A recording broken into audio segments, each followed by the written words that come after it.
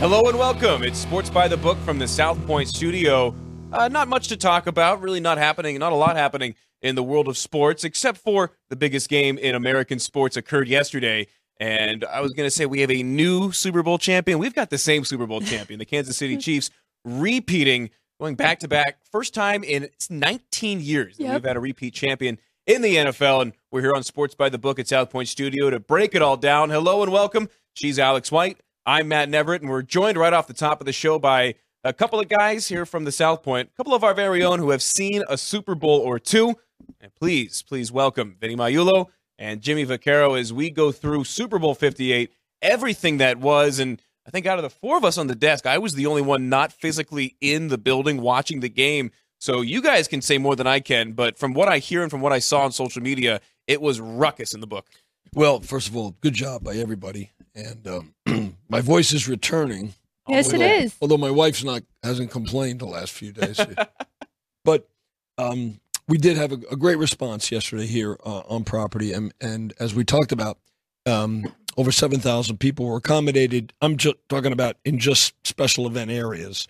The event center up in the arena, ballrooms, convention areas. Of course, we had the Grandview Lounge and the showroom as well. And, oh, by the way, the Race and Sportsbook, too. So wherever you went on the property, you were able to view and bet the game. You know, we added kiosks as well and had live tellers. So satellite betting locations throughout the property. And I'll tell you what, it was a great atmosphere. If you can, I know we'll have some, probably some, what do we call that? B-roll? Yep, very good. See that? I'm trying to learn this TV lingo. And you'll see, and as Jimmy can attest, Jimmy ran all over the property yesterday, greeting guests and signing autographs and seeing all the action. Why, thank you. That was really, really nice of you. It only cost me $40 a week. Best $40 you ever steps spent. in yesterday? You, Jimmy, or Frank Nicotero running all over Las Vegas? He's losing his marbles. You know that. Although he had the nice windswept hair going all day. He had that Super Bowl energy and a red face to show for it, riding around on the Vespa. I mean, when I was inside the office and I heard that, I said, who the hell could that be? Then it hit me. I know who it could have been. Only one person it could have been, right? Well, you know, I've been around this racket my entire life, and first of all, I've been chances. What I'm going to say now is like, you two are the young guys. When you look back, you know, even to the point where, you know, we were just young kids running around making small bets on the Super Bowl, which I look at one of them, and I lost the first one, that's for sure. I remember that. I was in Youngstown, Ohio, and I went to Mike Cyrax's gas station because you could bet there. You know, you could bet at Mike Cyrax, and actually I bet my 220 to 2, I think plus 11 or 12 on the against the Packers, and then I ate that one and spit it out. So whatever. But the point I'm making is like, you kind of want to say, you know, you've seen it all with the Super Bowl, but it keeps fooling us because every year, everything and we keep bringing up, if you would have seen the amount of people that were here, and I'm sure it was echoed through the entire country where we had a sports book. I mean, that's the difference. You keep saying, well, how much more can they do? Well, obviously, if you saw yesterday, we did a lot more than we did the previous year. So what is happening with an event, like I call this the biggest event, single-day event that we've ever booked, hats off, and I loved it. Now, right now, I'm a little tired, and I admit it at 68, 78. How old am I? 78. Tired enough, yeah. Just a number. Yeah. So that's it. So take it away, guys. I was surprised there was a lot of Niners fans in here in the book, but it was a lot of fun. And we had some of each side, but I would say definitely heavier on the Niners side. And every seat was definitely taken. People were standing all around, and the energy was fantastic. Well, Alex, we're dealing with bookmakers. They love to have equal action, That's whether right. it's behind the counter or out on out on the front watching it. Two-way action at the desk is always preferred. Thank you, Ann, for cueing me on that. No, I think to Jimmy's point, even though that, you know, we've been doing this for let's see, Chris, Jimmy, and I combined 150 years.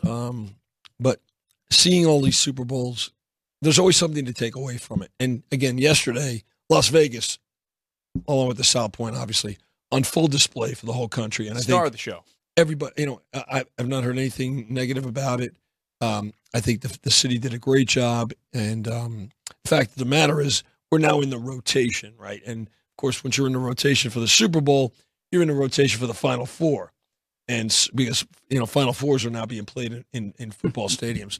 So I believe we have it in 28. And so with that, it's just also, and Jimmy has always mentioned this too, and I'll let him expand on it. It's such a social event now, and I think it was more on display yesterday. Not everybody could get into Allegiant Stadium. 65,000 of the 400,000 people could get in there.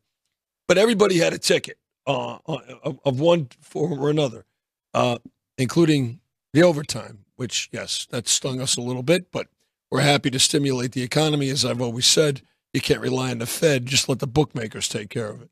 So, but Jimmy, I would say that in walking around yesterday, whether it was Chiefs, if somebody had a Chiefs jersey on or a Niners jersey, everybody was having a great time. Well, you obviously have two crazy things here. You have the kid, the quarterback, is now being compared to Brady and whatever, and obviously he's in the running again. You know, if he does this another couple of years, although it's very, very hard.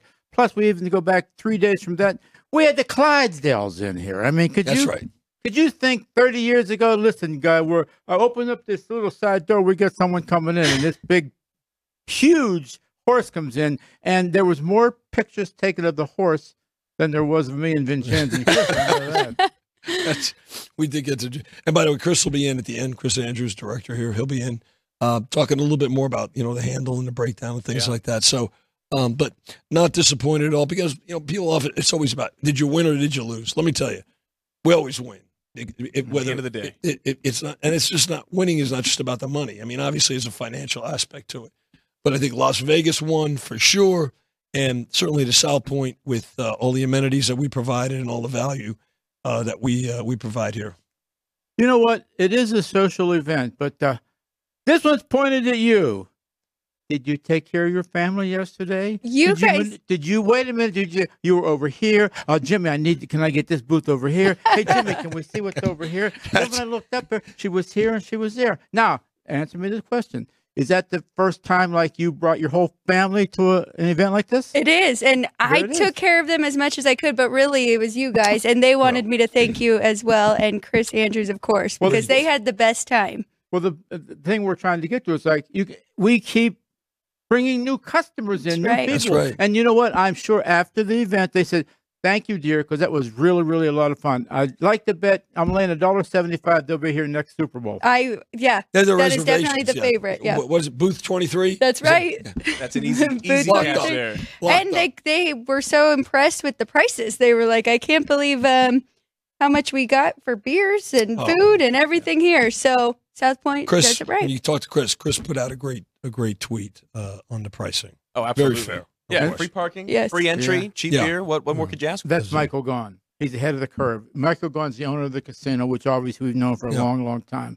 He didn't want to gouge anything or anybody. As a matter of fact, Vincenzo, he sat with us in the back in the office till about an hour before they kicked off. He sat there for 3 hours because he likes the atmosphere. First of all, he comes from a family of bookmakers going way back, and he understands what's needed to be done and whatever. There's no sense in whacking people on the head. They're going to blow it on the slot machine anyway, so what the hell's – what do you want to take them out early for? That's right. We were joined by Brendan Gaughan and his nephew John Gaughan as well. We were both behind the counter. Last night before we let you guys get back behind that very same counter, how did the Gaughan's work out this year? Behind the counter taking bets. Balanced right to the penny. Bingo. Right on the money. Right on the money. And that is a tradition that goes back to, Jackie Gaughan, and then, of course, Michael Gaughan. So, they write tickets on Super Bowl Sunday. Really cool tradition. Really unique. You will only find that here at the South Point nowadays. And John Gaughan was here, too. Yeah.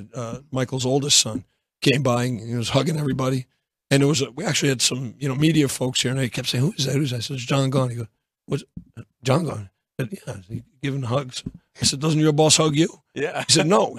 I'm lucky if I get a reimbursement for this trip. It's a family affair here at the South Point. That's right. Las Vegas, the star of the show from the NFL perspective.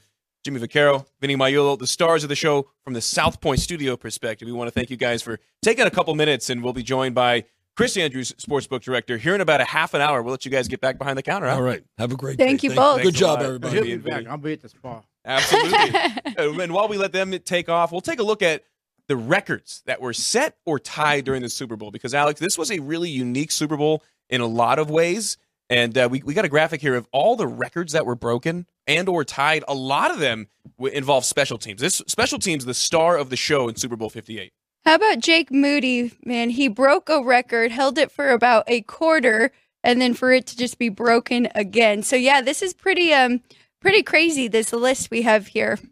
Yeah, that's longer than you or I will ever hold a Super Bowl record, but not by much. Yeah, this one, crazy. The ones that stand out to me, 57 yards, longest field goal made. Most 50-yarders made in the same game. Jake Moody made 2, and most field goals made by the same team. The other one, too, take a look at that bottom one on the top section. Fewest kickoff returns and fewest kickoff return yards. First Super Bowl ever where there wasn't a kickoff return attempted. And as we said right before we took the air, none of the kickoffs were particularly close to being anything but touchbacks. No, you're right. They were all in the end zone. It was an easy touchback, easy decision for the returning team. So, yeah, that's pretty crazy. First one, right? And we'll talk about Patrick Mahomes and all of his greatness and accolades in a second.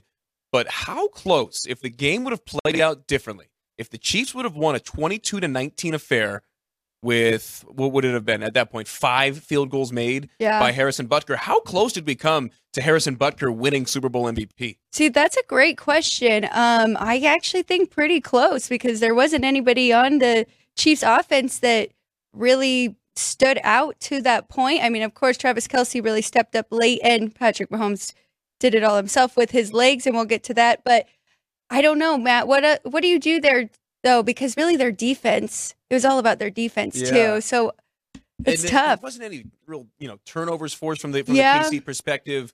At the end, of course, Mahomes ran away. He was the leading rusher, over 300 yards, so it was a no-brainer with the way that game played out. But even as it was, Harrison Butker scored 12 of their 25 points. And again, if it would have been a 19-16 win or something like that, and you got 15 of those points, I think you would have had to have gone to Harrison Butker. Yeah, have we had a kicker?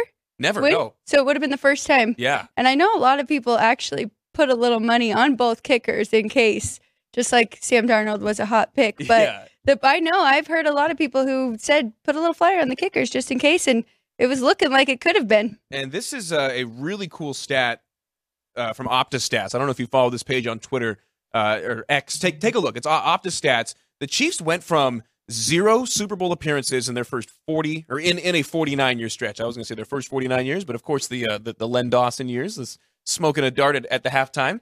Obviously, we're not in that era, but no Super Bowl appearances in almost 50 years. And then from 2019 to 2023, 3 Super Bowl titles in 5 years. As you can see on the bottom, first team in the Big Four to go 45 or more seasons without reaching a championship, and then to win 3 of the next 5. What we're seeing is unprecedented. And this is coming from a big-time Patriots guy, lifelong TB12, Bill Belichick fan. What we are seeing this early in a career for Patrick Mahomes is really, really starting to rival what we saw from TB12. Because remember, when Tom Brady won those first 3 titles, he was a rookie and then had the 2 best defenses in the modern era at that time in 2003 and 2004. By the way, last team to go back-to-back was the Patriots in 03-04. So there's a lot of direct comparisons, not only for the teams, but for the quarterbacks as well. And, 3 Super Bowl titles in 5 years, nothing to scoff at. 4th Super Bowl appearance in 5 years as well. This is a Chiefs dynasty, and it doesn't sound like they're done from what Patty said after the game. No, it definitely is a dynasty. And, I mean, I bet on the Chiefs getting the points. I think that was the safest bet here, especially even Chris talked about it earlier. It was pretty much a coin flip. You're getting value with if you took it on the money line or taking those points with this team. I was rooting for the Niners. I thought that they could win. They were the better team, especially the first half. And we had Adam Chernoff on our show yesterday morning, and he had a lot of great points. He said that this is the most physical offense that the Chiefs have seen, and they proved that. They stepped up. They did their job, and their defense much improved from the first 2 weeks against the Packers and the Lions' first 2 playoff games. So, I mean, they were tested, but I woke up today and I can appreciate talent. I can appreciate greatness, and we are seeing greatness here with this Kansas City Chiefs team, especially Patrick Mahomes. I mean, they had the graphics up. We have some graphics to show too, but I mean, what he's done in his first 6 seasons, 6 title games, 4 Super Bowl appearances, 3 Super Bowls. It's unbelievable. Yeah, we see it here. He's the only player, or there are 3 players who at this point, even if you include Patrick Mahomes, are all-time greats in the game. He's one of only 3 players with 3 Super Bowl wins and 2 Super Bowl MVPs. Of course, Montana only got the 2. Brady ended up getting a 3rd, but Mahomes joining rare air. And you mentioned the direct comparison with Mahomes and Brady. through the first 7 years of their career. Our next graphic is the comparison head-to-head of the two players. Keep in mind, this is through the first 7 years of their career. This stops for Tom Brady right before the 2007 season when he won his first MVP. So keep that in mind. But, I mean, look at that. The green signifying who has the advantage through their first 96 games. It is weighted all to the right.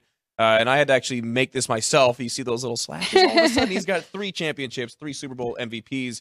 And, through the first 7 years, Patrick Mahomes doing what has never been done at the quarterback position. Well, Tom Brady, they knew he was their guy, right? Rookie season, but he didn't play very many games that year and then led them to the Super Bowl. But he did have a fantastic defense to lean on for the first few years. And then we really started to see him become the GOAT and what he could accomplish. Patrick Mahomes, there was no learning curve for him. He hopped into the NFL and has just been able to do this right away. And it's just unbelievable to see. There's actually, I wanted to ask you, so in the first 7 seasons, there's 6 guys that have 3 championships and 2 MVPs. These are regular season MVPs. Now there's 2 NBA, 1 NHL, and 3 MLB. I have a feeling you're definitely going to get those 3 MLB.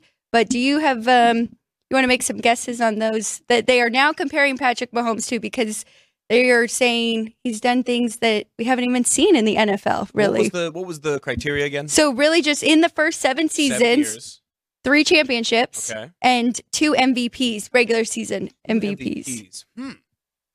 I don't know why I'm trying to think of the hockey one first. That one's hard. Is Mario Lemieux one of them?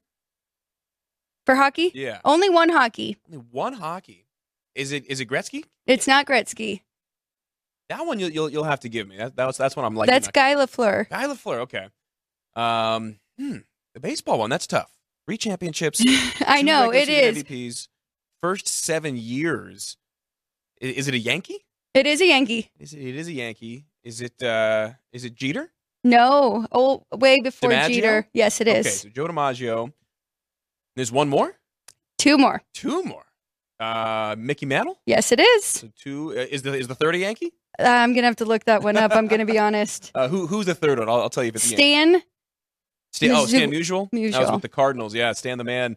Born in Dorville, Pennsylvania. Okay. Which is also the hometown of Ken Griffey Jr. Very good. Ken Griffey Jr. is not the highest home run total of anyone born in Dorville, Pennsylvania. Who are the football examples? Before I make too much of an idiot out of myself. That's the whole thing. There's no football. 2 NBA, Larry Bird. Okay. And then Bill Russell. Which absolute legends of the game. So he's putting himself in rarefied air, not just the best players of an era, some of the best players of all time. Right. And that was the whole point. But then I love that graphic that you brought comparing it to Brady, because I mean, we do see that he had the same championships early on in his 6 years as well. But yeah, so that's including the regular season MVPs with these guys. Which does matter to a certain point. You're right. And the one thing, too, that we've talked about throughout the lead up to this game is that this is the best defense that Patrick Mahomes has ever had, a top 5 unit, bar none, top to bottom in the NFL. And it was a full team effort. The stat that I've brought that really, really is striking, since 2019, when this run really started, the Chiefs 5-1 in playoff games when trailing by 10 or more. That is incredible. Rest of the NFL, Alex, over that same stretch in the same situation, 6-48. That is insane. And I saw 3 double-digit comeback wins in the Super Bowl. There's only 4 other quarterbacks to do it. Brady did it twice. So they combined to be more than him, but it's crazy. 3 double-digit Super Bowl comebacks. I mean, they had them right where they wanted, down 10 early, right? Yeah, I knew that wasn't enough. That's for sure. Well, and the crazy thing, too, so Patrick Mahomes, Super Bowl MVP, as we said, deservedly so, leading them, throwing the game-winning touchdown, finishing as the leading rusher and over 300 yards passing. A number that I saw that really stood out to me as well. He is the Chiefs' all-time leading rusher in the playoffs. It's insane. And it's because, they don't have a great history. You saw that stat that went up to 50 years just about without a Super Bowl appearance. But Patrick Mahomes with 66 yards yesterday, 33 of which, by the way, on the last 2 drives alone, those scrambles on 4th and 1 and 3rd and 1 in overtime, it basically won them the game by keeping those drives alive. But Mahomes doesn't have to do it with his arm. And we talked about as well the odds. He closed it around plus 175, depending on where you looked. He was about 175 when we were on the air yesterday. it becomes the 12th Super Bowl MVP in the last 15 years at 10-1 odds or less. So just goes to show you don't need to go down the board that much. And the three outliers, Malcolm Smith, Von Miller, Julian Edelman, had just incredible game-changing performances. And if you bet on somebody other than that and something like that burns you, you just tip your cap, right? Absolutely. And that's funny because that's kind of the same with that first touchdown scorer. We talked about it too. You don't have to go that far down the list. And who was it? Christian McCaffrey. No brainer. Right. And I mean, of course, we did see some other touchdowns later that if you did anytime touchdown with MVS or Jennings, you could definitely have cashed some money there. But yeah, that first one we talked about a lot. Chiefs who will score the first Niners touchdown or the first in general for the game. So that kind of makes sense then with the MVP. So good to note for next year. For sure. And one of the ways that we tried to handicap this game, you and I and Jeff as well, is you try to game plan. You try to see what's the game script going to be like. How do you envision the game? And then you make your bets off of that. This one happened the exact opposite of how we had kind of thought about it all. The exact inverse. Listen to the first 9 Chiefs drives. You ready? And this was after 5 punts and end of game were their entirety of the second half possessions against the Ravens. Their first 9 drives. Punt, fumble, punt, field goal, interception, punt, field goal, punt. If you're the 49ers and you were told before the game that would be the Chiefs' first 9 possessions, you would think you'd be up 24-0, Absolutely. Right? But the Chiefs did just enough to hang around in this one. Yeah, you're right. And they had the yards up after the first quarter. And it was like 106 to 10 or something. So, and it was 3-0. So it was absolutely crazy that the Chiefs managed to hang in there and do just enough. Plus their body language, them getting angry on the side, it wasn't looking good for them at all. But it was that muffed punt return. Yes. And that just changed the momentum. They scored a touchdown and they were right back in that game. But I do want to talk about Brock Purdy a little bit and your take and how you think he did, because it's funny. I haven't heard anybody bring up his name today on any network, not even to give him any kudos. And it's like, if he would have had a game that everybody was expecting, they just would be so ready to talk negative about him, say, we knew he wasn't ready for the big moment.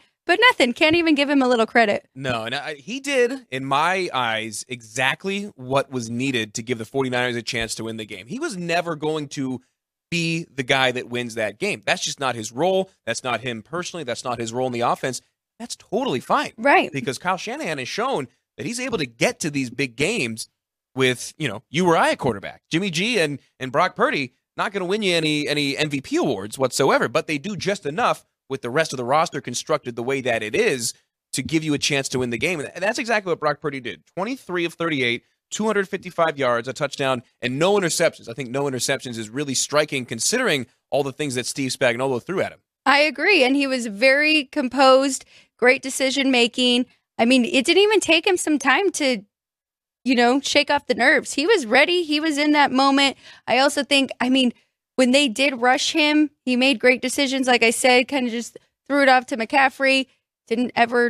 No turnover-worthy plays by him. So I think he did a great job. We're about 16 minutes away from Chris Andrews joining us. And one of the bets that he said that he liked in the lead up to the game was for Brock Purdy to throw exactly 1 touchdown pass, which is exactly what ended up happening. So we'll have to see what kind of odds you were able to get. He'll have some updates on some big bets as well. The Kyle Juszczyk first 49ers reception won a lot of people a lot of money at like 35-1. And we talked about Brock Purdy doing enough to give them an opportunity to stay in the game. One guy that did more than enough, and even did some unprecedented things, was Christian McCaffrey. Take a look at these numbers. Christian McCaffrey, first player in not only Super Bowl history, but postseason history, with 80 receiving and 80 rushing yards in one game. It hasn't happened in the playoffs since 1996. He's the first player ever to do it in a Super Bowl. He was nearly Superman for the 49ers yesterday. He really was. He's who I felt the worst for because, he really put it all out there, left it all on the field, and especially in overtime, I thought he was actually going to break through and maybe even score a touchdown and just got pushed out of bounds there. But, yeah, Christian McCaffrey, he's a beast. He proved it again, and that's crazy. 80 rushing yards, 80 receiving yards, first time in postseason history. And they leaned on him early. Yes, they leaned did. on him often, which is kind of exactly what I thought. I know you were on the same boat, kind of what we thought was going to happen. I will say one of my favorite prop bets that I gave out all week that cashed pretty easily was McCaffrey first rush over 3.5 yards. My thinking there, with 2 weeks to game plan, you know that they're going to find a way to get McCaffrey in some space, get those legs churning. I even said before the game, I said, look for the first 49ers play from scrimmage to be a McCaffrey rush for about 5 or 6 yards. Lo and behold, 6 yards in the first rush, and he really never stopped running from there. So Purdy and McCaffrey, not guys you can blame.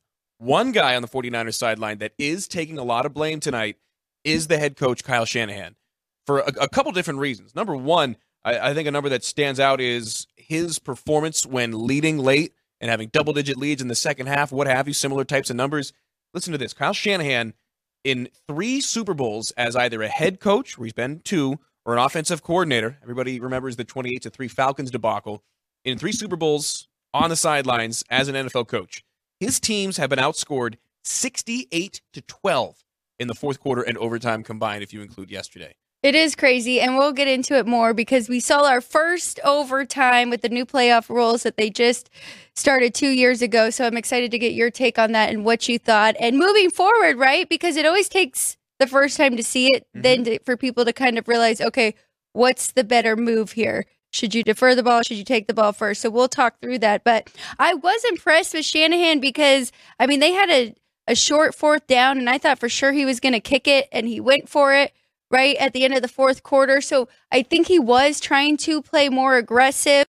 And then the overtime we'll talk about. But let's get into it. They were also had a short 4th down where he could have been aggressive at that point, too. That might have really cost them. But yeah, let's get into this overtime. And I mean, we do have to talk about the players talking about after the game and some of them on San Francisco not knowing the new rules. And this was the first game played, regular or postseason, with these new playoff rules. And of course, if you've been paying attention, it was after last year in the playoffs, Bills and Chiefs went to overtime.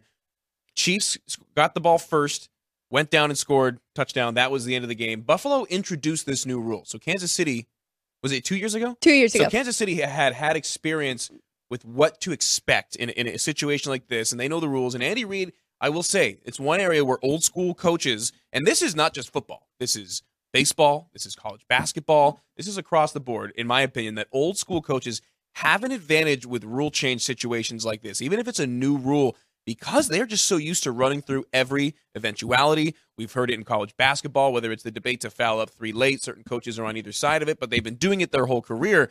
And Andy Reid is one of the guys that's always been on the forefront of new rules and finding ways to take advantage, and if not take advantage, at least be on the right side of it. So the controversy here is it's a brand new coin toss, and I liked what Bill Vinovich, the head referee, said. It is a brand new game, more or less. Brand new game, coin toss. Both teams get a chance to possess the ball. So if I'm the 49ers, I go down, kick the field goal, you get the ball. The first question, the 49ers won the toss. Right. If you're Kyle Shanahan sitting here right now next to me on Sports by the Book the next day, obviously hindsight 2020, would you have taken the ball first or given it to Kansas City first? I would have given it to Kansas City first, and that is only because you're pretty much taking away a down from them. So if Kansas City went down, was stopped on the 4th down, they would have kicked, right? But because San Francisco did that and they kicked, now they are putting all of the control in Kansas City's hand. They have no choice but to go for it on 4th down. You're giving Patrick Mahomes an extra down. I Does didn't that even make think sense? About it like that. Right. That is really, really sharp. So it's like if you switch it and then you put that pressure on your offense and give them that extra down where they have no choice unless they're just matching, and then you get to kick and you go for it again. But that is the part where you'll get into it because then it does turn into sudden death. Well, and I saw it brought up. Steve Fezzik, who's a respected longtime bettor and handicapper in this industry, brought up on social media last night. He said that the math actually benefits you to take the ball first. And it's under certain circumstances because he's assuming, and I think the math works out, where the most likely scenario is either the teams go punt, or trade field goals. He said as soon as that happens, whoever gets the ball next has the advantage because if you score at all, it's over. But that's a very specific, certain set of circumstances that needs to occur for that to take place. As a baseball guy, I always like going second. And even with these new overtime rules, I still think that you defer, let the other team tell you what you need. Because if you go down and get a pick, all you got to do is get the field goal. But you're assuming a lot in that instance of, we want the ball first so that if this happens, then this happens, and this happens.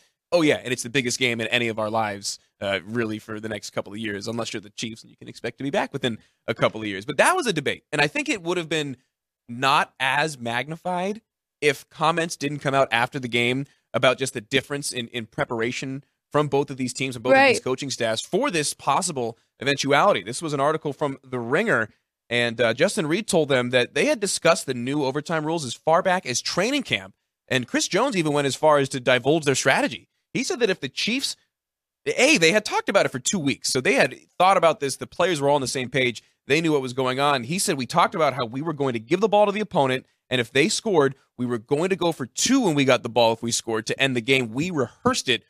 That was a new wrinkle that I hadn't necessarily thought of either, going for 2 to go for the win in a situation like that. See, and that's really funny because Jeff Parles has been talking about it all season long, waiting for us to get an overtime in the playoffs, and he's brought that up. He said, if I was coaching, I would defer the ball, get the ball second, and automatically be ready to go for 2. So I think that is a great point there. I like how you have the numbers, though, that if it's punt, field goal, of course, it's better to take it first. It's going to be interesting if we see this again here soon, what coaches decide to do, but it's definitely needs to be thought out, needs to be talked about. That's huge for players, and you made a good point because I was kind of giving the Niners the benefit of the doubt, right? Experience is everything. The fact that the Chiefs went through this in playoffs, the rules changed because of their game. Of course, they're going to be aware of it. Of course, they're going to talk about it, but okay, on the Niners side, you brought it up off air before the show. You have 2 weeks. You have one huge game. You have to talk about every single scenario and be prepared for everything. Absolutely, yeah. Literally the next line in the article after that Chris Jones quote about their strategy, the 49ers did not do the same. And it showed. Multiple San Francisco players said after the game they were not aware the overtime rules were different in the playoffs than they are in the regular season. They didn't even know the rules were different. Right. I can't believe that. There were 2 players that they interviewed that they named in this. D lineman Eric Armstead said he learned the details of the postseason rule when it was shown on the stadium jumbotron during a TV timeout. How are you learning that? This next one, though, and I read through this before the show, and I'm still trying to calm myself down for this one. Fullback Kyle Juszczyk, who went to Harvard. This man went to Harvard. He said he assumed that when the 49ers asked to receive when they won, it's because that's what you do in the regular season where a touchdown, you go down and you win the game. This is a quote. I guess that's not the case. I don't really know the strategy. If Kyle Juszczyk doesn't know the strategy, who does? Yes, it's tough. It really is. And, I mean, they talked about that Shanahan was coaching, not the head coach, but coaching in a game, Super Bowl game that went to overtime, knew that was a possibility too. So it's a tough spot. But, I mean, really, we saw how the Chiefs were clicking that last drive. Honestly, they ran out of time. It's not like the Niners stopped them there and held them to a field goal. They really ran out of time in regulation to take it to overtime. So that's another tough part about whether to take the ball first or defer because, I mean, they were already clicking and giving their defense a breather. I mean, I could see that point too, but you brought that up as well. That was an angle that I didn't think about, but actually does kind of make sense given how that fourth quarter played out. Exactly. Their defense was just on the field. They were tired. You could see it. So that kind of made sense. Okay, put the ball in Brock Purdy in the offense's hands first, but didn't go as planned. They didn't score a touchdown. And who knows? I mean, if they would have, we know now the Chiefs were prepared to go for 2 and just win there, and they wouldn't have had a chance to take the ball again. At least one side was prepared, right? At least one side was prepared. Another Chiefs Super Bowl. They're going to go for the 3-peat next year. They open as the betting favorite. Patrick Mahomes open as the betting favorite for MVP, which we'll talk about tomorrow. We'll talk about some futures odds on tomorrow's Sports by the Book. But now I want to get to the really important Super Bowl topics. The halftime show and our thoughts on the commercials. We'll bring in Chris Andrews here in about 5 or 6 minutes, but I definitely wanted to get your thoughts. I told you the whole week. You knew how excited I was for Usher at the halftime show. I was impressed with the choreography. Okay. I was impressed with the dancing. The audio mixing left a little bit to be desired. I wanted to hear more of that breathy tone from Usher. I liked the collaborations as well. I thought that they did a really good job with who they brought out and when and which songs they had them perform. You know what? I think I'm going to require of you to start rating every Super Bowl. Like, I need a 1 through 10 and where you kind of rank these. Because I know you liked last year's too and you liked Rihanna. Loved it. Okay, so how do you think Usher did, or you think they're pretty even, and you like them both? I like them. I liked them both. They're a lot. Okay. Usher caught a lot of flack. A lot of people didn't like it, but you don't take into consideration so did Rihanna. The dancing, the choreography. That's all part of it. Rihanna's was different because that was her first live performance in 6 years, and they let her executive produce it at all. Did you have a favorite collaborator, a favorite other artist that came in? I liked Alicia Keys a little bit. I loved how they used Ludacris. I love how they look. I can't pick a favorite. I think the guests he brought in were the best part by far. And that was my only problem. I told you I had one problem with the halftime show. And I don't like when artists try to save the best for last. They try to build this up and they miss the beginning part of grabbing the audience. And I think Usher kind of did that. I did like the choreography. I like how they had to Cirque in there at the beginning and really brought the Vegas theme. I love the whole skating part and that choreography. Usher on rollerblades. Who would have thought? It was fantastic, honestly. And then Little John, we had will.i.am. He brought in everyone. And it was just little clips of every one of his good songs. So overall, I do think it was fantastic. I just didn't like the beginning and him trying to get in his popular, slower songs to build up. I think he should have started a little bit stronger. Yeah, I agree. He did build up, and I like his R&B stuff, but not as much as the bangers. Exactly. He didn't play DJ God Has Fallen in Love, and that was one that I was really excited to see just from an entertainment standpoint. One collaborator that we did not bring up, and I think this is so cool, her, the singer and guitar player, she shredded. She was phenomenal on the guitar, but she's got some history with the 49ers. She's from the Bay Area. Check this out. This is from her Twitter. Look at how it started versus how it's going. That's her singing the anthem at a 49ers game when she was a child and then performing at the Super Bowl halftime show. You want to talk about full circle in a game the 49ers were playing in? I love it. And she was one of my favorites. Well, that's the best part about everybody, right? I loved Alicia Keys, and then they brought out her, and it just kept getting better and better. So I think he did a fantastic job not trying to have all the attention on himself and really bringing out a lot of people to make the best performance. I mean, he was tired as it was. I was a little worried about him at the beginning, and I just kept thinking, Usher, you have a residency here. You perform all the time. You should be ready for this moment. But after they took him off the stage, he changed into that awesome blue or purple outfit with the skates. The motocross outfit. Yeah. So, and then he came back in. They wiped him down, and then he was good for the rest of the show. But those first 3 or 4 songs, I was a little concerned. And I know I'm not the only one who, a very, very small part of me wanted to see him fall on the rollerblades. No, yeah. I don't root for that kind of stuff. I kind of wanted to see that. I thought that was funny. But yeah, we definitely wanted to get that in. And we'll have to ask Chris Andrews 1 or 2 of his favorite commercials because there were some good ones. And we'll talk about the perspective of Super Bowl commercials. The commercials aren't getting worse. Your expectations are just getting higher. We'll step aside here on Sports by the Book. We'll take a 2-minute break. When we return, Sportsbook Director here at the South Point, Chris Andrews, joins us to break down the game from a numbers perspective, and we'll get a favorite commercial or 2 out of him. Don't go anywhere. This is Sports by the Book. South Point offers all the types of entertainment you'd expect at a first-class Las Vegas resort. Did you know our 400-seat showroom is one of Las Vegas's top destinations for live entertainment? Enjoy live performances by classic Vegas entertainers, bands, and today's hottest comedians, plus a rock and dance floor. You can also enjoy live entertainment at the Grandview Lounge, where you'll feel all the vibes of old Las Vegas. Enjoy the music, and if you love to laugh, don't miss The Dirty at 12:30, our very own free comedy show. Every Friday night at 12:30 a.m. in the Grandview Lounge. The Dirty is 100% free, so arrive early. Go to southpointcasino.com or call the box office at 77136 for today's performances at the showroom and the Grandview Lounge. When you're ready for your favorite cocktail, stop in and unwind at one of our 7 specialty lounges. There's a bar around every corner, because you're in Vegas, baby. South Point Casino has plenty of attractions for the whole family. Catch a movie. Our 16-screen movie theater includes 2 XD Extreme screens for the ultimate in viewing, sound, and luxury. After the show, treat the family to a variety of treats at our old-fashioned ice cream parlor, Kate's Corner. We scoop up a variety of creamy concoctions, including smoothies, hand-dipped cones, milkshakes, malts, sodas, and sundaes. At Kate's, there's something for everyone. And if you've still got time to spare, our bowling center might be right up your alley. Voted Best of Las Vegas, it's a great place for friends and family fun. 64 lanes, a pro shop, snack bar, and arcade. And while the kids are bowling, you can play slots and sip on a drink in the Alley Cat Lounge while overlooking the lanes. For our more serious and professional bowlers, the South Point is also home to a separate tournament bowling plaza.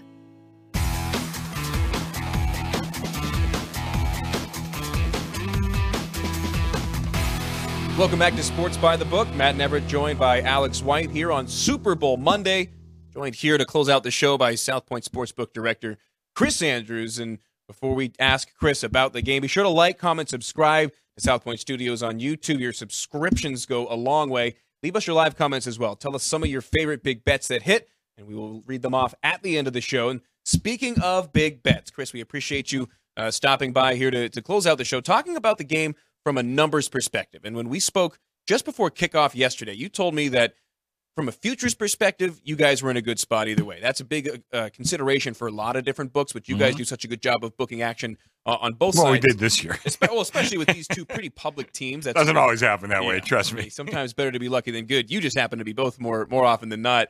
How did you guys make out from a whole? Because when we talked about 2:30 before kickoff, you didn't know what side you needed at that point. I didn't know till I did the what-ifs after they kicked off. I really did not, We needed to beat teasers, which we did not do. Every single teaser won. That hurt us. And I was doing some what-ifs like halfway through the fourth quarter. I'm like, oh, man, this is going to be a really big Super Bowl. It wasn't. I mean, we did okay. Not to complain, because I've heard some people around town. Some did, lost a little bit. Some, did okay. We did pretty good, so I'm not too concerned about our outcome. The outcome really was a lot better than I expected once I kind of figured out where we were. And a lot of that little stuff added up in our favor. And as far as the handle in general, one of the things that we had talked about all week was that you thought that the props were going to out-handle the game itself. A, did that happen? And no. B, what was the handle like overall? Okay, A, no. Okay, B, it was up a little bit, not much. I was actually it was up, but I'm still disappointed. I thought it would be up a lot more, and it just was not. And I guess we'd go through all kind of reasons why it was not. I know you want to ask me about some hoops tonight. I really haven't looked at hoops tonight. I've been back there the whole day looking at stuff in preparation for next year. Yeah. It starts now. Just going through all the analysis of what we did over the last couple of weeks and how we could do things better next year. And, so really I haven't, I know Kansas is playing tonight, and that's really about, and Bucknell's playing tonight too, which is another shirt I wear. But other than that, I really don't know much of what's going on in hoops. I've been working on football all day. Thinking of ideas already for next year. Can you share a couple that you guys are throwing out already? Yeah, I'll tell you the one thing. Now, of course, every year is going to be a lot different. But the action we did on Purdy and Mahomes, their individual stats, the rushing yards, we went through today and did the handle on the rushing line. Where the hell did all this money come from? I mean, they were all over that. A lot of different things, with the quarterbacks. And then, you had two really high-profile players who were not quarterbacks, Kelsey and McCaffrey. Yeah. And just huge handles on both of those players in almost every category. And we thought of a bunch of them, but we're trying to write down maybe some ideas how we could do something a little bit better next year. So we're just trying to think of some things. Maybe rushing yards for the quarterbacks per half. Ooh. Because that would have been big yesterday. I want to see you in my office after this. No, that's a good one. That might be good. But we, I'm telling you, we did so much business on those, and they are very public players that, again, almost anybody playing fantasy football had 1, 2, 3, or maybe even all 4 of those guys at some point in the season. Yeah. So they were very popular. Team if you did. Yeah. As far as the game itself, was there anything that occurred in the game or a trend or a pattern that you noticed that surprised you from either side? Well, I really felt, I know Kyle Shanahan's getting a lot of heat today. I think some of it's deserved. A lot of it is not. I really felt the Niners dominated the line of scrimmage, certainly offensively. And McCaffrey, what was his total rushes? I think 18, I want to say. Sounds about right. Whatever it was, I think he went under whatever we had. Okay. And that was one of those where, man, if I was coaching that, he'd have gone over. He'd have gone way over. And I'd have gotten him the ball. They got it to him a lot, but I would have gotten to him even more. This kid is just dynamite. I I thought that they went away from the running game a little too quickly. And I said it earlier with Alex when I was on with Frank's show. I could see him receiving the ball to get it third. It didn't work, and people were all over him for that. But I understand that philosophy, and that might be the way to go. I'm not sure. Well, and we were just talking about it. I mean, there really isn't a bona fide strategy, and there's arguments for both sides. Yeah. I mean, sometimes the math works out if you get the ball first, but you need a very specific set of instances. I would say just, common thinking, I'm a random average Joe here with no analytical knowledge of what's going on behind the scenes. I would think to take it second because you then know what you need to do on that drive. You, of course, give up the chance for the other team to win the game if you don't do that. But if you're really confident, you got a good feeling, especially a team like the Chiefs that picked it up in the second half and figured it out offensively, that's not the worst case for them to be in going second. Matt, I can't dispute that on you, but I would also say this. There's 7 field goals kicked in that game. 7 field goals? Yeah. That's a lot. So, I could see where their defense would have thought, okay, Mahomes is on fire. We're going to get the ball first. We have a pretty decent chance of getting a field goal or maybe a touchdown. And if our defense plays well, we force them into a lot of field goals. Yep. Maybe we force them into another field goal. Then we get the ball, and if we could break serve, we get to win the game. So I could, like I said, you might be right. I might be right. Who knows? I don't know. We don't have enough data at this point to say conclusively. But I do understand. I'm not saying I'd have done it that way, but I absolutely understand him going that route. We're talking about the kickers, 7 combined field goals. That's a record for a Super Bowl. I got that on my list, by the way. Did you take any action? Did you have Harrison Butker in the field, or did he have his own odds for MVP of the game? I had him. God, I'd have to look it up. Did you take any bets on Harrison Butker that you can remember to win MVP? Because we were saying I don't remember doing that. No, but I have some different. I have who Jennings. Yeah, I had him in the field. Wow, that would have been great for you guys. Yeah, I had a couple guys in the field. I had some pretty big ones that hit, though, So you want to go over those? Yes. Okay, absolutely, yes. So I'm just going to run them in order that I had on my sheet. Some of the longest shots that hit in Super Bowl 58. Go. Overtime. Yes.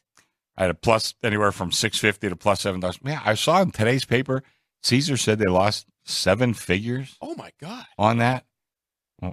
We lost 5. Yeah. And that was enough, And listen, we moved the number, and some of the wise guys came in and they bet no overtime, which, and I tell my people, I know what the math says. There's probably not going to be overtime. But it's one game. And if it falls like that and you lose like they did,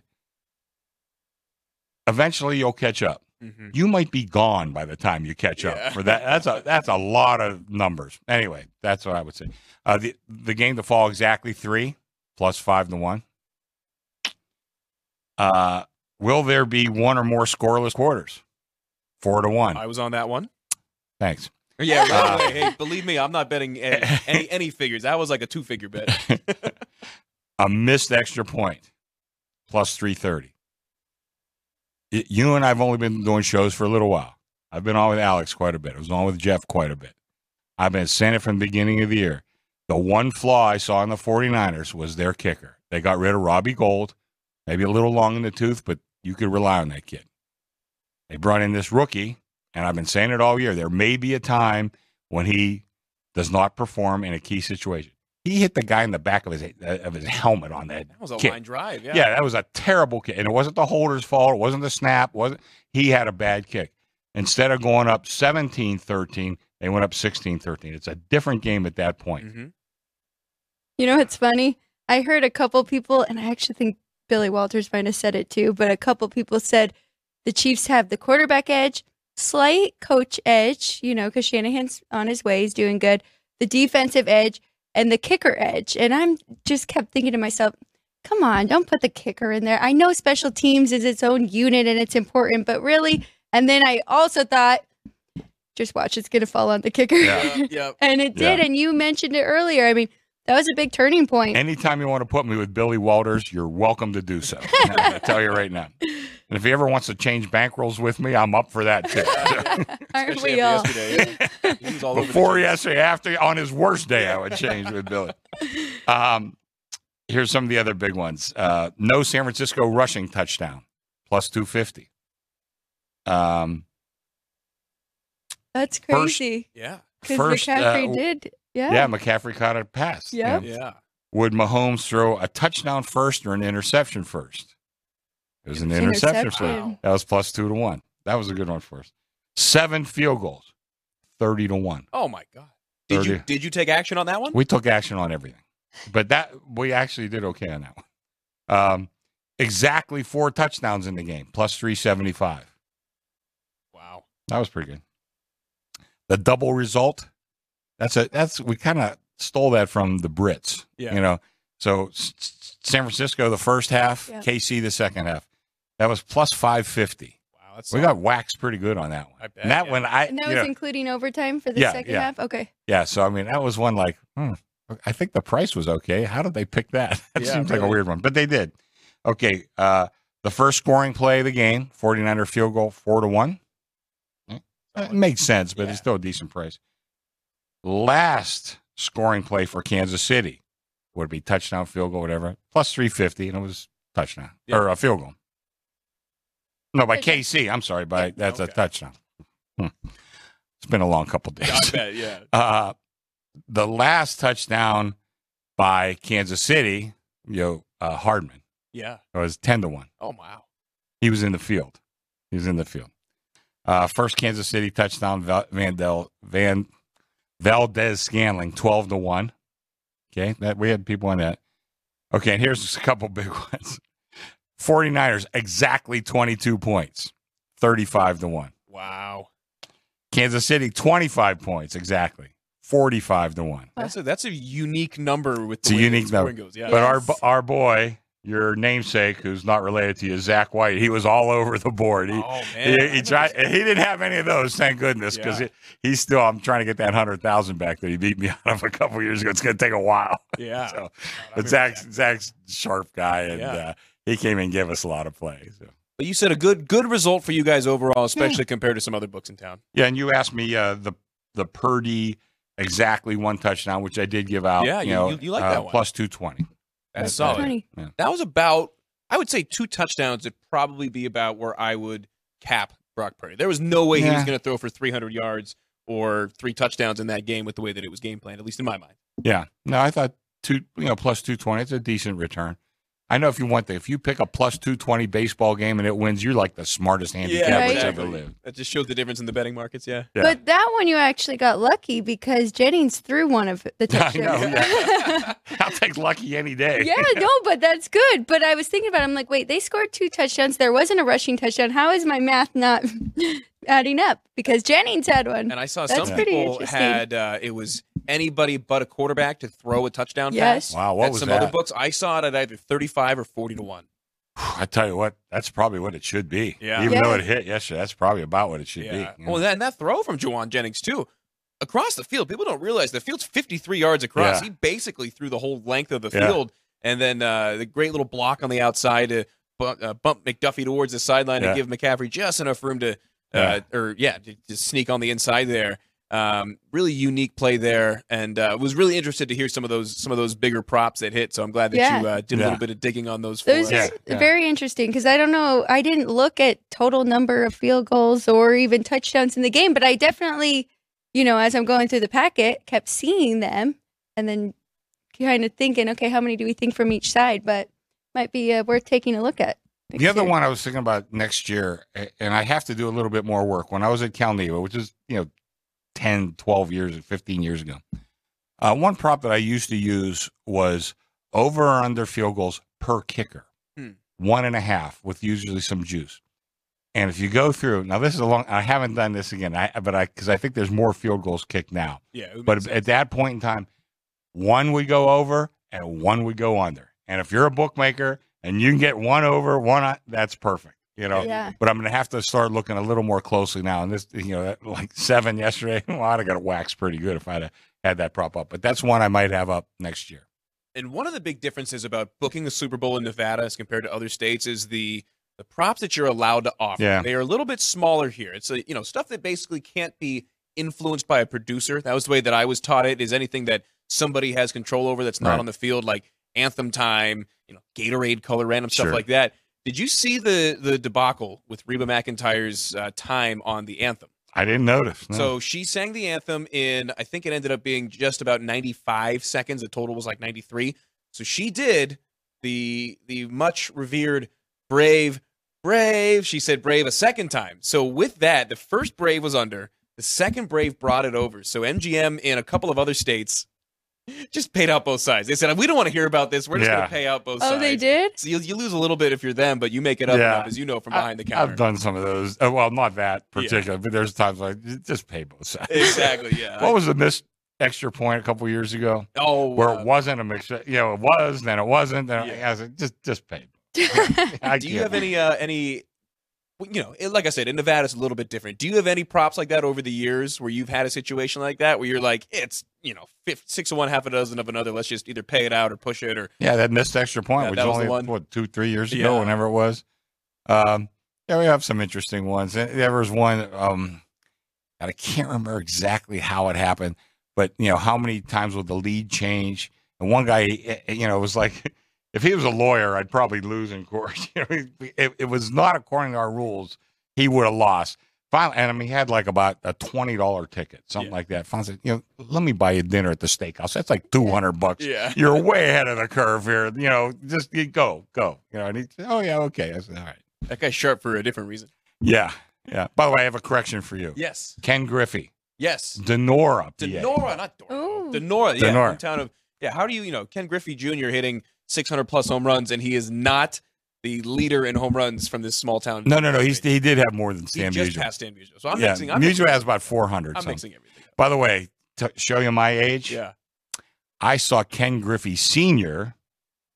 play in high school when he was in high school. Wow. Yeah. How far is Denora from Pittsburgh? Oh, it's right there. Okay. Just up the river a little bit. I was going to say, because I lived in like the North Hills area. That's right. How did you know Denora? I didn't know that. Right next to Menneson, Ringgold High. That makes more sense. I'm a Wexford kid, suburban, You're way out yonder in the North Hills. Yeah. About a half hour north of Pittsburgh. But yeah, definitely wanted to get your thoughts on the Super Bowl and some of your big props. We definitely appreciate that. You want to stick around while we talk some college basketball? Why not? See what we got from what do I have to do? There really are only, at least in our opinion, 4 to 5 games of note tonight. Really only 3 games featuring Power 5, Power 6 teams. And one of the ones that we're going to get to right away is a game that starts here in about 5 minutes, right when we get off the air. It's on ESPN. First game of their doubleheader today. 881, 882 on the rotation. Wake Forest at number 9 Duke. The Blue Devils laying 7, and the total at 154. And Alex, this matchup, when you look at the KenPom ratings, a lot closer than some might think. Wake Forest 28th in KenPom, Duke 13th in the country. So I didn't have anything in this one, but it is interesting because Wake does play Duke very well. Remember last year, Duke only won this game by 2, and they were at home also. And this is an even better Wake Forest team than we had last year. 28th overall, 27th adjusted offense. So if I were to do anything, I'd probably look at the points. I just was hoping for more of a 8 or 9 here. Yeah, I'm taking the points with Wake Forest. It is 7.5 where I got it. Big reason here. Wake Forest on the road this year, 2-5 straight up, but they lead the ACC in 3-point shooting. Very good. Duke guards very well on the inside. They don't guard as well around the perimeter. They're still decent around the perimeter, but Wake Forest shooting almost 40% as a team from beyond the arc. Duke only covering in 3 of their last 8 as well. And if you look at their last 4 home games, they include a loss to Pitt and a 1-point win over Clemson. This is not the same Cameron Indoor that we are used to. Chris, from behind the counter, is there any action that you can think of that stands out for this one? No, but I've just started following college basketball a little bit, and I would agree with you. I would take the points here. I think this could be a pretty tight game. I'd hate to give out any selections at this point because I'm not ready for that yet, but my first inclination would be play the dog in this one. I think Duke might be a little bit overrated at this point, certainly by the bettors. Got a lot of great individual players, but they don't always have that cohesion that you would expect from a Duke team at this point of the year. Next one down the rotation number, West Virginia at TCU. This game in Fort Worth, Big 12 matchup. TCU laying 12, and I actually like the Horned Frogs to cover this big number. One of the reasons is because West Virginia is 0-5 on the road this year. TCU's 10-2 at home. Both teams coming off of road losses, but how about this for WVU? 4 of their last 5 losses have been by 13 or more points. All those would have been across the number, and this is a West Virginia team that struggles to stay in games late in this very competitive Big 12. And have not been good on the road, 0-9 overall this season, just 2-6 against the spread. On the flip side, you talked about TCU, and at home, they covered in 7 of those 12 games as well. So I would lean to TCU here, but too many points for me. I really just only have one big play today, and I would say, I always talk about what's the difference between home and road. And West Virginia, I think, is and I don't have the splits in front of me, very strong home team. And sometimes that influences the power rating more than it should. You have to look at how that split works. And it's just a tough travel to get to West Virginia. Conversely, it's tough travel getting from West Virginia. Yeah. So, it kind of works both ways. Yeah, I would assume they bus to Pittsburgh about an hour and a half and then fly from wherever. Yeah, I think we've talked about this with them. And it is tough. Morgantown, beautiful area. Yeah, plus we were in Morgantown. It's the only game in town. I mean, those fans, I've been to football and basketball games there. It's a tough place to play. Milan Puskar Stadium, a really cool atmosphere there in the hills, the rolling hills of West Virginia. 2 more games we'll fly through quickly before we get out of here. Elon at Towson. We're going some SoCon action, baby. Towson laying 11.5 at home, 134 the total on this one. I don't have a play, but I have a certain lean here, and it is to the under. It's a low number, but how about this? Elon, 164th in tempo. They're 321st in KenPom, so a very, very low-rated team. Slow-ish, but you want to talk about slow. Towson, the 3rd slowest team in the country. Number 359 out of 362 as far as pace. And Towson also 24th in the country in opponent scoring. So they're really slow. They play really good defense. If this game gets to 130, I'd be surprised. All right. It's a low total, but for a good reason. Like you mentioned, slower paced game. And Towson has pretty good defense, 127th adjusted defense in the country. So very good. Like the under. And then our last one here, Chris is wearing a Kansas Jayhawks shirt. The number 4 Jayhawks on the road in Lubbock taking on number 23 Texas Tech. This game, the second of the doubleheader on ESPN that starts at 6 here on the West Coast. As of right now, Texas Tech laying 3.5, 144 the total. This is a Kansas team on the outside looking in as of right now for a number 1 overall seed. Yep, and they need to beat a ranked team, right? Texas Tech is ranked here. They're going there. Tech is 1-3-1 against the spread in their last 5. They're just 88th adjusted defense. Second to last in the Big 12 ranking there defensively. So I like Kansas, 38th overall, 13th adjusted offense. And this team is starting to play a lot better. They have 2 of the top 5 players in the Big 10 right now, according to KenPom, with Hunter Dickerson and Kevin McClure. So I think they'll get it done here, even on the road. I'm taking the points. I think there's a lot of value there. Always tough with the road dogs, but Kansas, one that you can feel confident. I will say the only number that I've found really to the contrary there is that the teams that do have success against Texas Tech shoot well from outside and rebound well. Kansas right now 8th in the Big 12 in three-point percentage. They're 13th in three-pointers per game. So they don't take a lot of threes. They're okay from the efficiency standpoint. They are 9th out of 14 in rebounds per game in the Big 12, which is surprising considering they've got a lot of big man talent. Yeah, they do. I'm surprised at that number, too. I would kind of lean towards Alex. I think I'd go with the plus 3.5. And, I mean, I would look at the money line, honestly. I know I just gave out that number, but I love these ranked matchups. The road dog usually has more to play for, especially this Kansas team that, as I said, on the outside looking in for a number 1 overall seed nationally. So that game starts at 6 here on the West Coast. That'll do it for us today on Sports by the Book. Thanks for tuning into South Point Studios on YouTube. Be sure to like, comment, subscribe, give us your live comments, and that'll do it for us today. Really, really fun Super Bowl recap show. This one absolutely flew by. Tomorrow, we'll take a look at some futures in both the NFL, take a look at some of Chris's futures that we may or may not have by then, and the futures as well in college basketball. Yes. We're taking a look at conference futures and national championship futures. But again, that'll do it for us. For Caden, Andrew, and Jerry, everybody else here at South Point Studios behind the glass, for Sportsbook Director Chris Andrews, my partner Alex White, I'm Matt Neverett saying thanks for tuning in. Back at it tomorrow, 3 o'clock Pacific here on Sports by the Book, coming to you from the South Point Studio.